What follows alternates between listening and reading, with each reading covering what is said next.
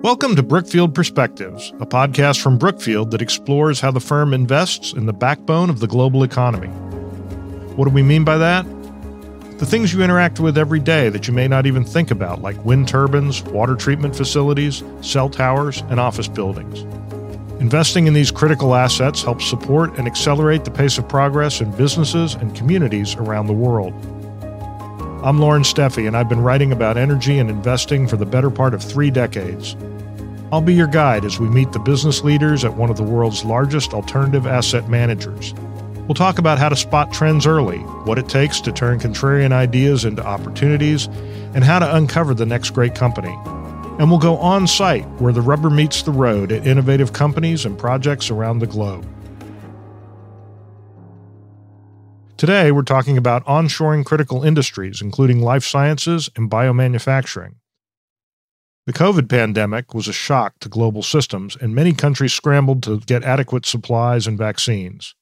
Now, governments and the private sector are investing large amounts in research and development, and there's a push to house more of these facilities in the US and the UK.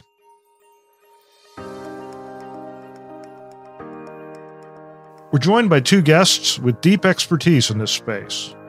Lowell Barron is a managing partner and chief investment officer for Brookfield's real estate group, who's been focused on real estate investments globally for the company for 18 years.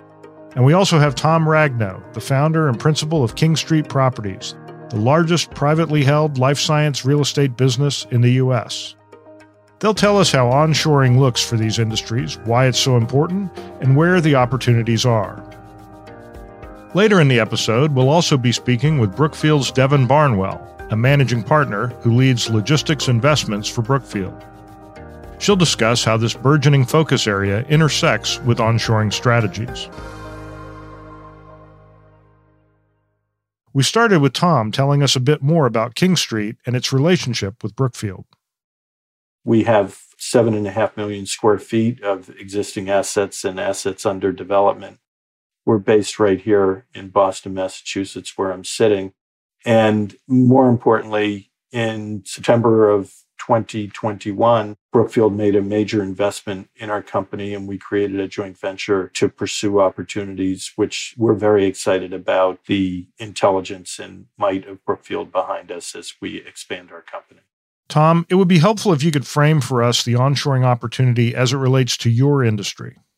The way I think about it, the industry is you have life science, which is the broader category, and that includes drug development and medicine making, medical devices, diagnostic devices, and the like. Most of our portfolio of buildings services the drug discovery industry, and there are really 2 components to the medicine making process.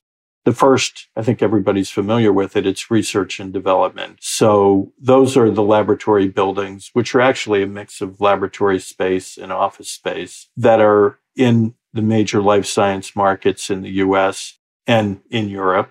There's only about 170 million square feet of landlord-owned facilities in the US, and 2/3 of that is in those 4 prime markets, which are Boston, the San Francisco Bay Area, San Diego, and the Research Triangle in North Carolina.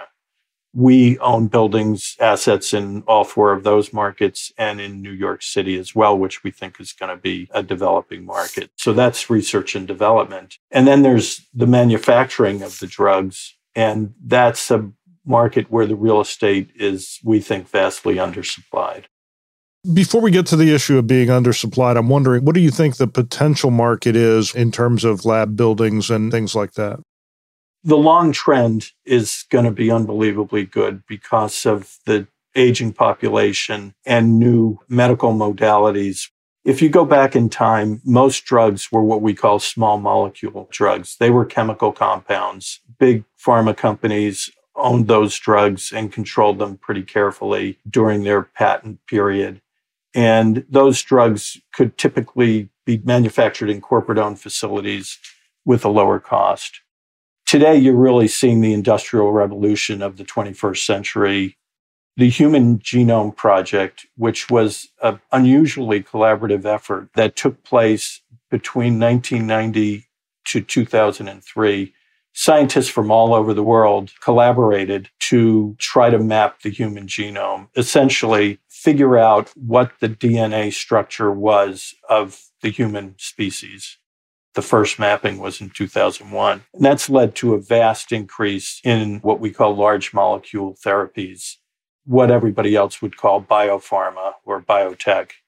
That process really shined a scientific flashlight on a range of new treatments for all kinds of diseases. Given all the progress in this sector over the past few decades, I asked Lowell and Tom why there is such an undersupply of space for this crucial scientific work. If I think back to how we considered entering the sector because of the trends that we just talked about, our first inclination was to do it ourselves. We've been in the office business around the world for many decades. And so the question was, couldn't we just repurpose some of our office expertise? Isn't building lab space, for example, no different than developing office? And the answer to that really is the answer to your question, which is we realized this wasn't the same as being an office developer or owner operator. This was something that required the very specific knowledge of exactly what these types of life science tenants need, what exactly you're building for them, exactly in what locations in the market, having the right relationships with those tenants. All of that creates a moat to being able to get into the sector.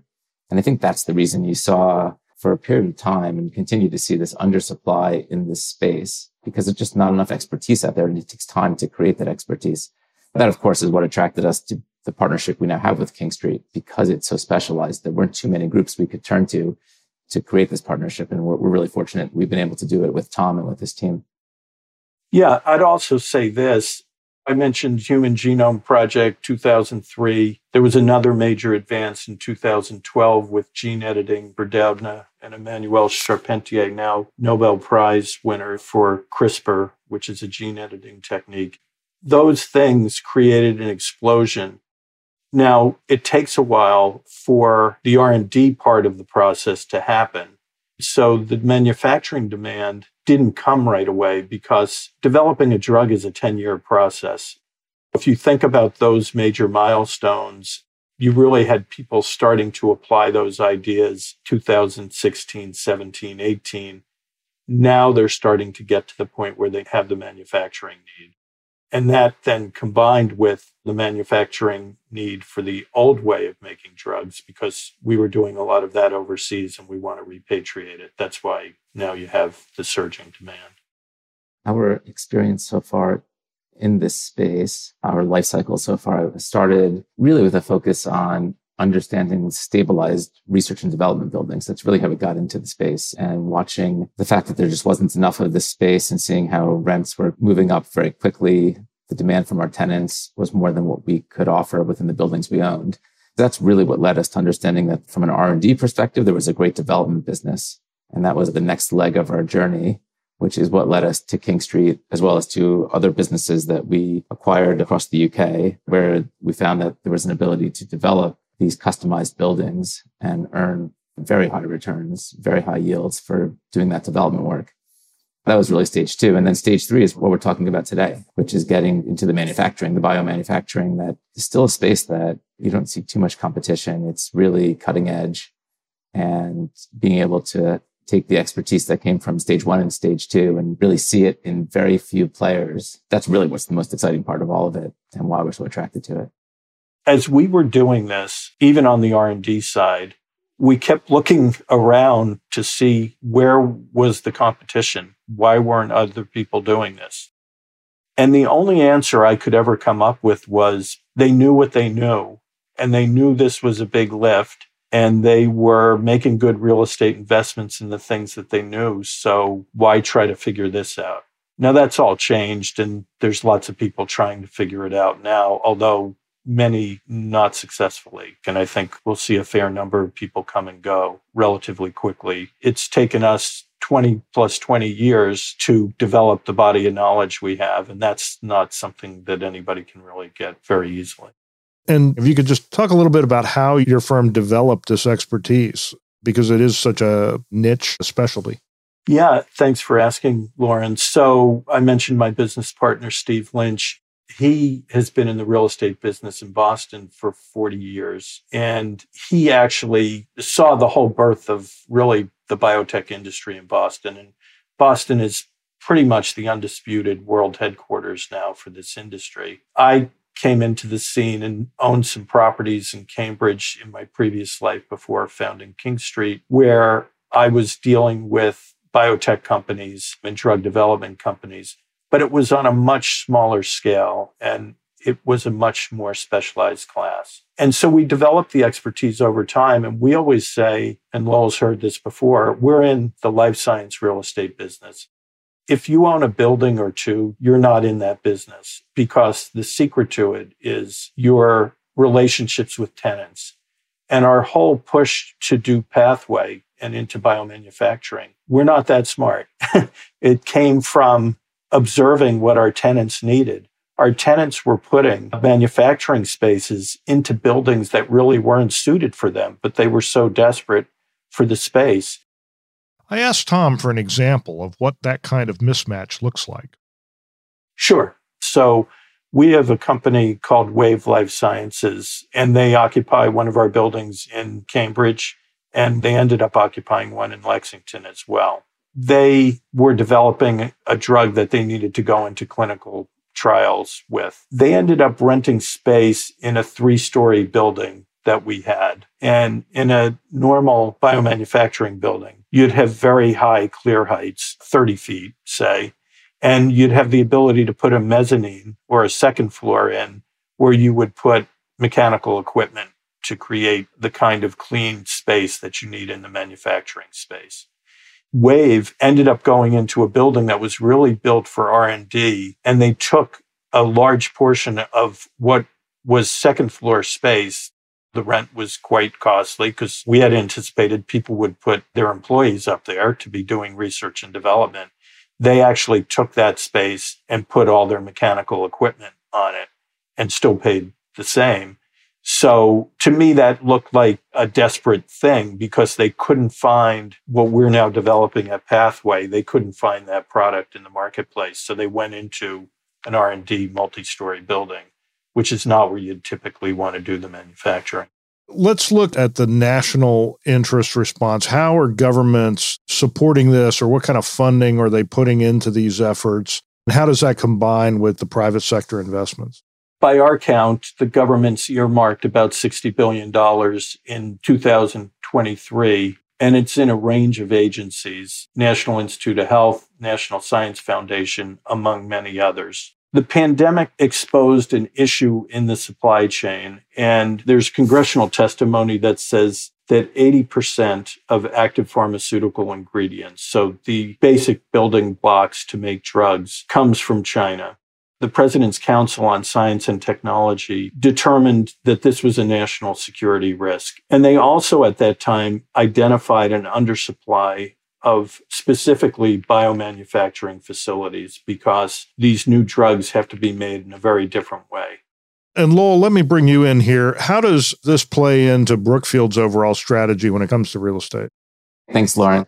What Tom's talking about, this is how we think about real estate generally. We look at what the trends are and what's changing in the way the built world is being used to figure out where to focus our efforts. When it comes to some of the life science and biomanufacturing that Tom's talking about, we for a long time have been tracking the trends. Aging of population, as an example, in the US, the 65 plus cohort is growing at 4% a year for the next 20 years.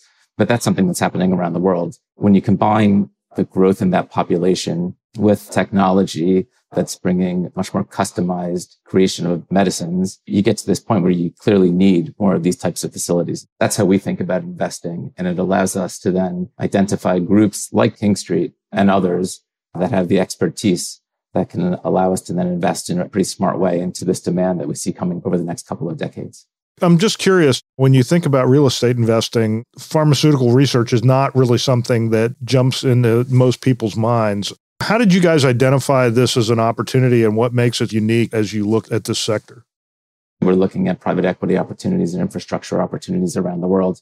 It really all comes down to the same thing, which is identifying the trends that are shaping demand around the world and how that impacts infrastructure, the opportunities to invest in corporations, but also impacts what the opportunities are to invest in real estate. That led us to identifying this long demand tailwind that was coming. We were able to see some of it through a number of our investments early on, where we acquired companies that may have had some interests in life science, gave us a firsthand seat to see what was happening there. We particularly like the opportunities to invest in what we consider these emerging real estate asset classes that have these strong tailwinds, because often there's a lot less competition in those sectors. It requires really specialized expertise. And it's something that not everyone else is able to identify, to your point.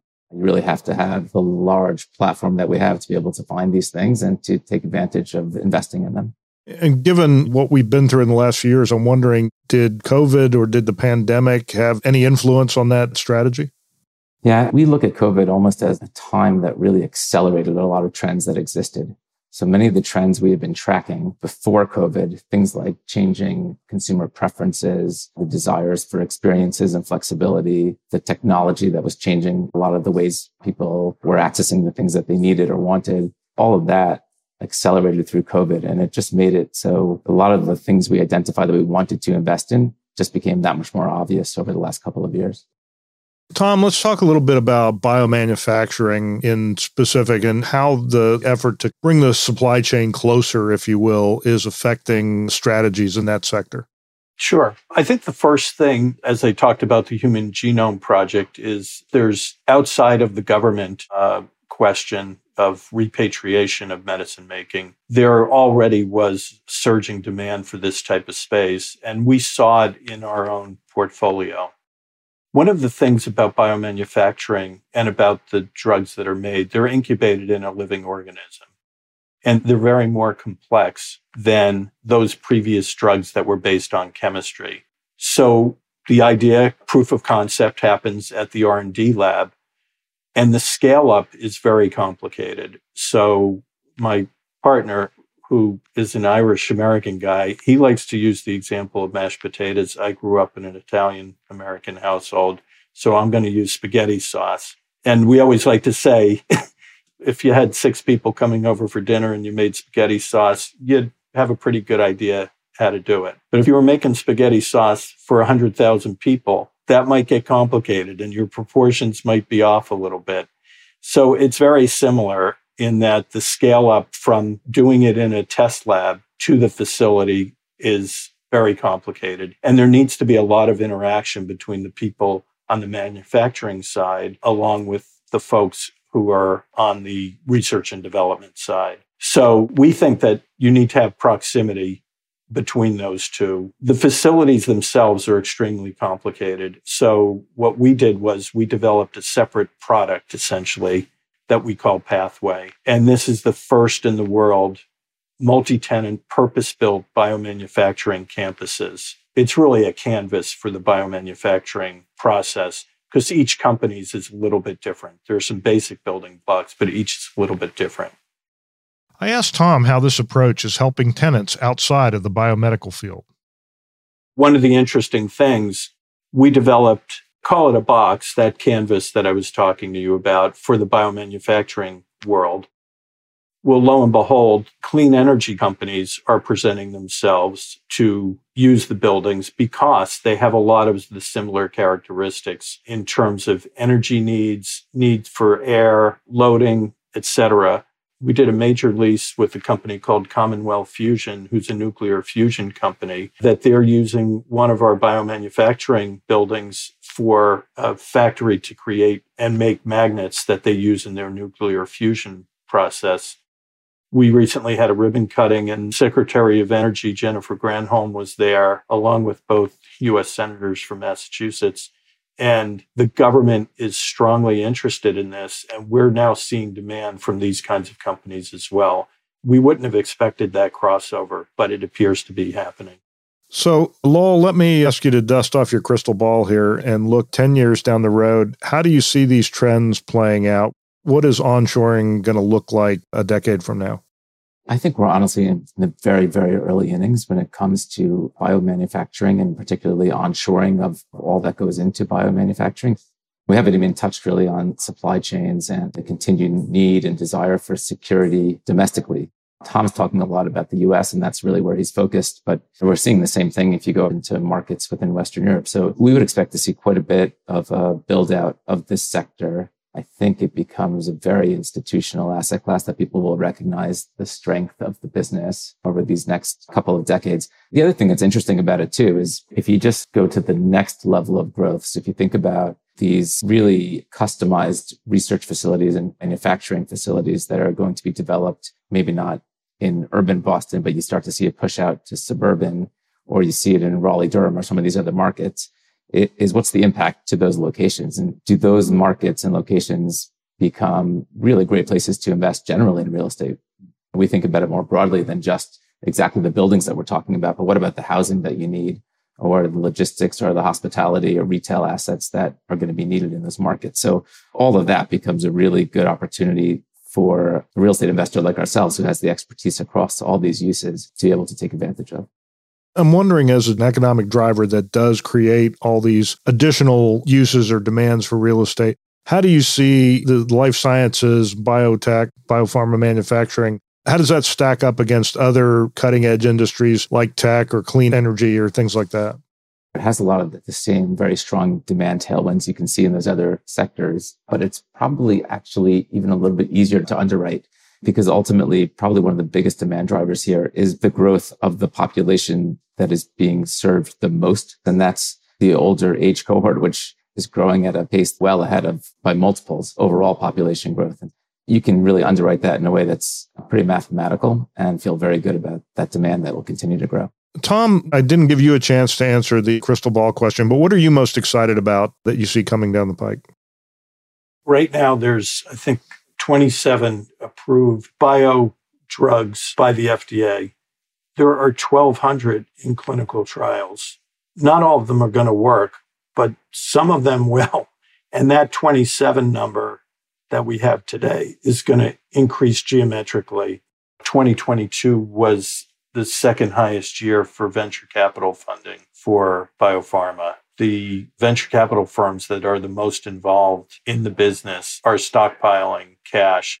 They still have a strong appetite. There are going to be winners and losers, but I think they believe there are a lot of good ideas still to come that they want to be able to fund. So we really feel like we made a very good investment in research and development facilities, but we really do feel like the manufacturing is where it's going to be for the next 15 to 20 years. The bottom line, which is a great thing to be involved with, is some of these long-standing diseases, they're going to be solved. There are actually going to be cures and treatments that are going to help humankind at the end of the day. And that's what's exciting to me, the fact that we can be helping that happen. The onshoring we've been talking about in the life sciences and biomanufacturing sectors has a logistics component to it as well. To round out the picture, I spoke with Devin Barnwell, one of Brookfield's top logistics experts. My name is Devin Barnwell. I am the global portfolio manager for Brookfield's logistics sector. I oversee a portfolio that has grown from just under 20 million square feet in 2019. We currently sit at over 140 million square feet globally. As part of my job, I travel to all of the cities throughout the globe where Brookfield holds logistics properties and meet with the teams and ensure that we are building, we are buying, and we are operating properties in a best-in-class manner, but also that fit that particular region and the needs for how to operate a logistics company, whether it's in Korea or Sao Paulo or the United States. I think it would be helpful to explain what we mean when we talk about logistics, just for people that aren't familiar with the term. I actually get that question a lot. Like, why don't you call it warehouse? Why don't you call it industrial? And we think about it, it's not a warehouse where you store goods. It's not just an industrial facility. When we talk about logistics, it's the movement of goods. It's the movement of products that enable the economy to keep moving. So tell us a little bit about logistics and how that fits into the overall picture here. Logistics was a growing industry prior to COVID, but what we saw in the pandemic was an acceleration of trends that really pushed the supply chains and onshoring and all these themes that we were talking within the logistics group to the broader scale, things that you see in headlines that were never really talked about by normal people. And then as we saw the world work through these shutdowns, essential businesses kept moving. there was a significant impact on global supply chains. And that's where people started to take notice because no longer could you get what you ordered on Amazon the next day. I always talk about toilet paper. People remember that they couldn't get toilet paper. And when people couldn't get what they needed every single day, all of a sudden they wanted to talk about logistics. All of a sudden we were the cool kids. And prior to that, no one really cared where your stuff came from. The disruptions that we saw resulted in longer term effects. Tenants, whether they be retailers or manufacturers, have to have this resiliency in their supply chains to ensure that they have the inventory and the materials that they need and when they need it. And it's exacerbated by a structural change in how people buy goods and a continued pressure to get people the things that they need, faster delivery. I have children, teenage daughters, and they're shocked when I tell them that something they ordered cannot be delivered the next day. This demographic has come to believe that you order something and then you have it. And then you factor in that last mile is the most expensive. Retailers have to consider how they're going to optimize their delivery channels to get goods to the buyer the same day, sometimes within hours. And then you layer in things like curbside pickup, grocery shopping, shopping for cars online, which is something that's fascinating to think about, and having that inventory near consumers, no matter how they're shopping. One of the interesting things that Tom talked about was the clustering effect in markets like Boston and San Francisco and for life sciences. And that's fascinating because those are very dense demographics of people. And when you have an industry like biomanufacturing taking a lot of that production space for manufacturing of pharma and life sciences, you're taking warehouse and distribution space out of production. And so what we've seen over the years is a lack of land or a lack of supply of warehouses that just exacerbates this issue of not being able to get goods to people. I'm wondering, how does this affect strategy going forward in terms of real estate, in terms of warehousing? It seems like some of the changes we've seen may be permanent. They were not just a blip during COVID. We have this great rethinking of how all these things should work. Yeah, so a lot of it is permanent. And back to the e-commerce boom or the acceleration of the trend that we saw during COVID, that's not going away. People were forced to start using this new way of buying things. My parents were not big online shoppers until they were the most at risk during COVID, and they had to adapt and they learned to online grocery shop. And those things are not going away. So we will see this continue to evolve. I think what you'll see is different groups taking a different look at how to accomplish their best optimization of how to get the goods or the materials to where they need to be. And when you look at onshoring, it's interesting because it's not just goods to consumers. It's all the pieces and the components of different manufacturing, to Tom's points on life sciences and what you need for pharmaceutical production. We see the same thing in semiconductors. Semiconductors are used in everything from a washing machine to missile defense systems. How do we ensure that we have the semiconductor chips that are needed to produce cars and produce everyday things for people? That was another one we saw during COVID, appliances. I was renovating a house. I couldn't get a washing machine. It took 9 months. And that was mind-boggling to me because a washing machine has a semiconductor chip. I was in the same boat. I was struggling to find a new washing machine as well. So I can relate to that. It's fascinating. So what's the most surprising thing you've encountered in your job? I think just the fact that culturally and legally and regulatory, all the regions are so very different.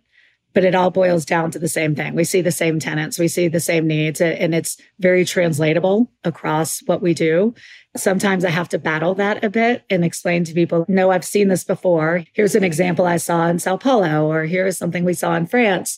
And then once you can share that with the teams and explain to them that their situation might feel different, but we're all very interconnected. And despite deglobalization, the world is very much still connected.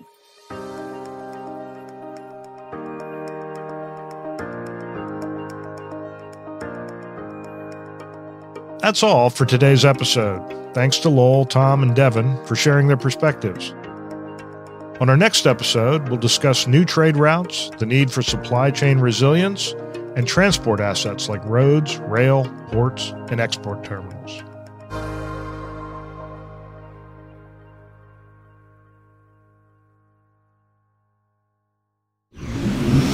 Audiation.